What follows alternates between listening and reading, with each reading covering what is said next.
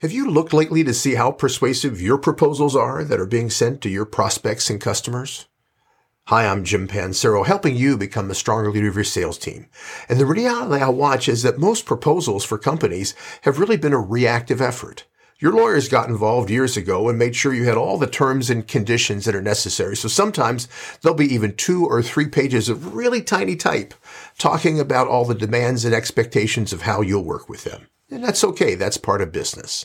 But when I watch the second piece to most proposals is some kind of configurator that identifies exactly how much it's going to cost and what the details of the configuration are, whether by listing all the line items that are being proposed or whether it has all of the different components and aspects of a piece of equipment that you're looking at buying.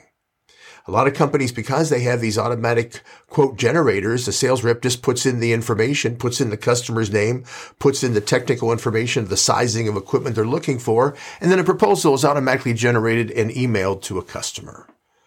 The problem is there's very little selling done in these proposals. When I look at these proposals, it just bothers me because there's so little selling being done.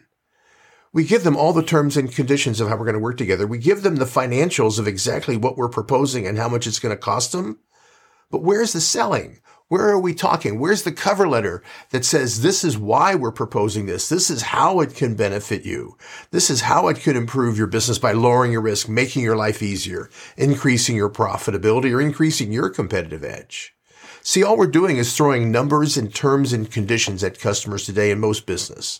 And the more technical your business and the more technical your solutions that you sell, the more this boilerplate of terms and conditions and financial justification is going to be there, with very little selling being done.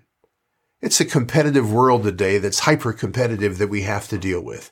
And as part of that, we need to make sure that we take advantage of every opportunity we have to sell. And your proposal is a major part of it.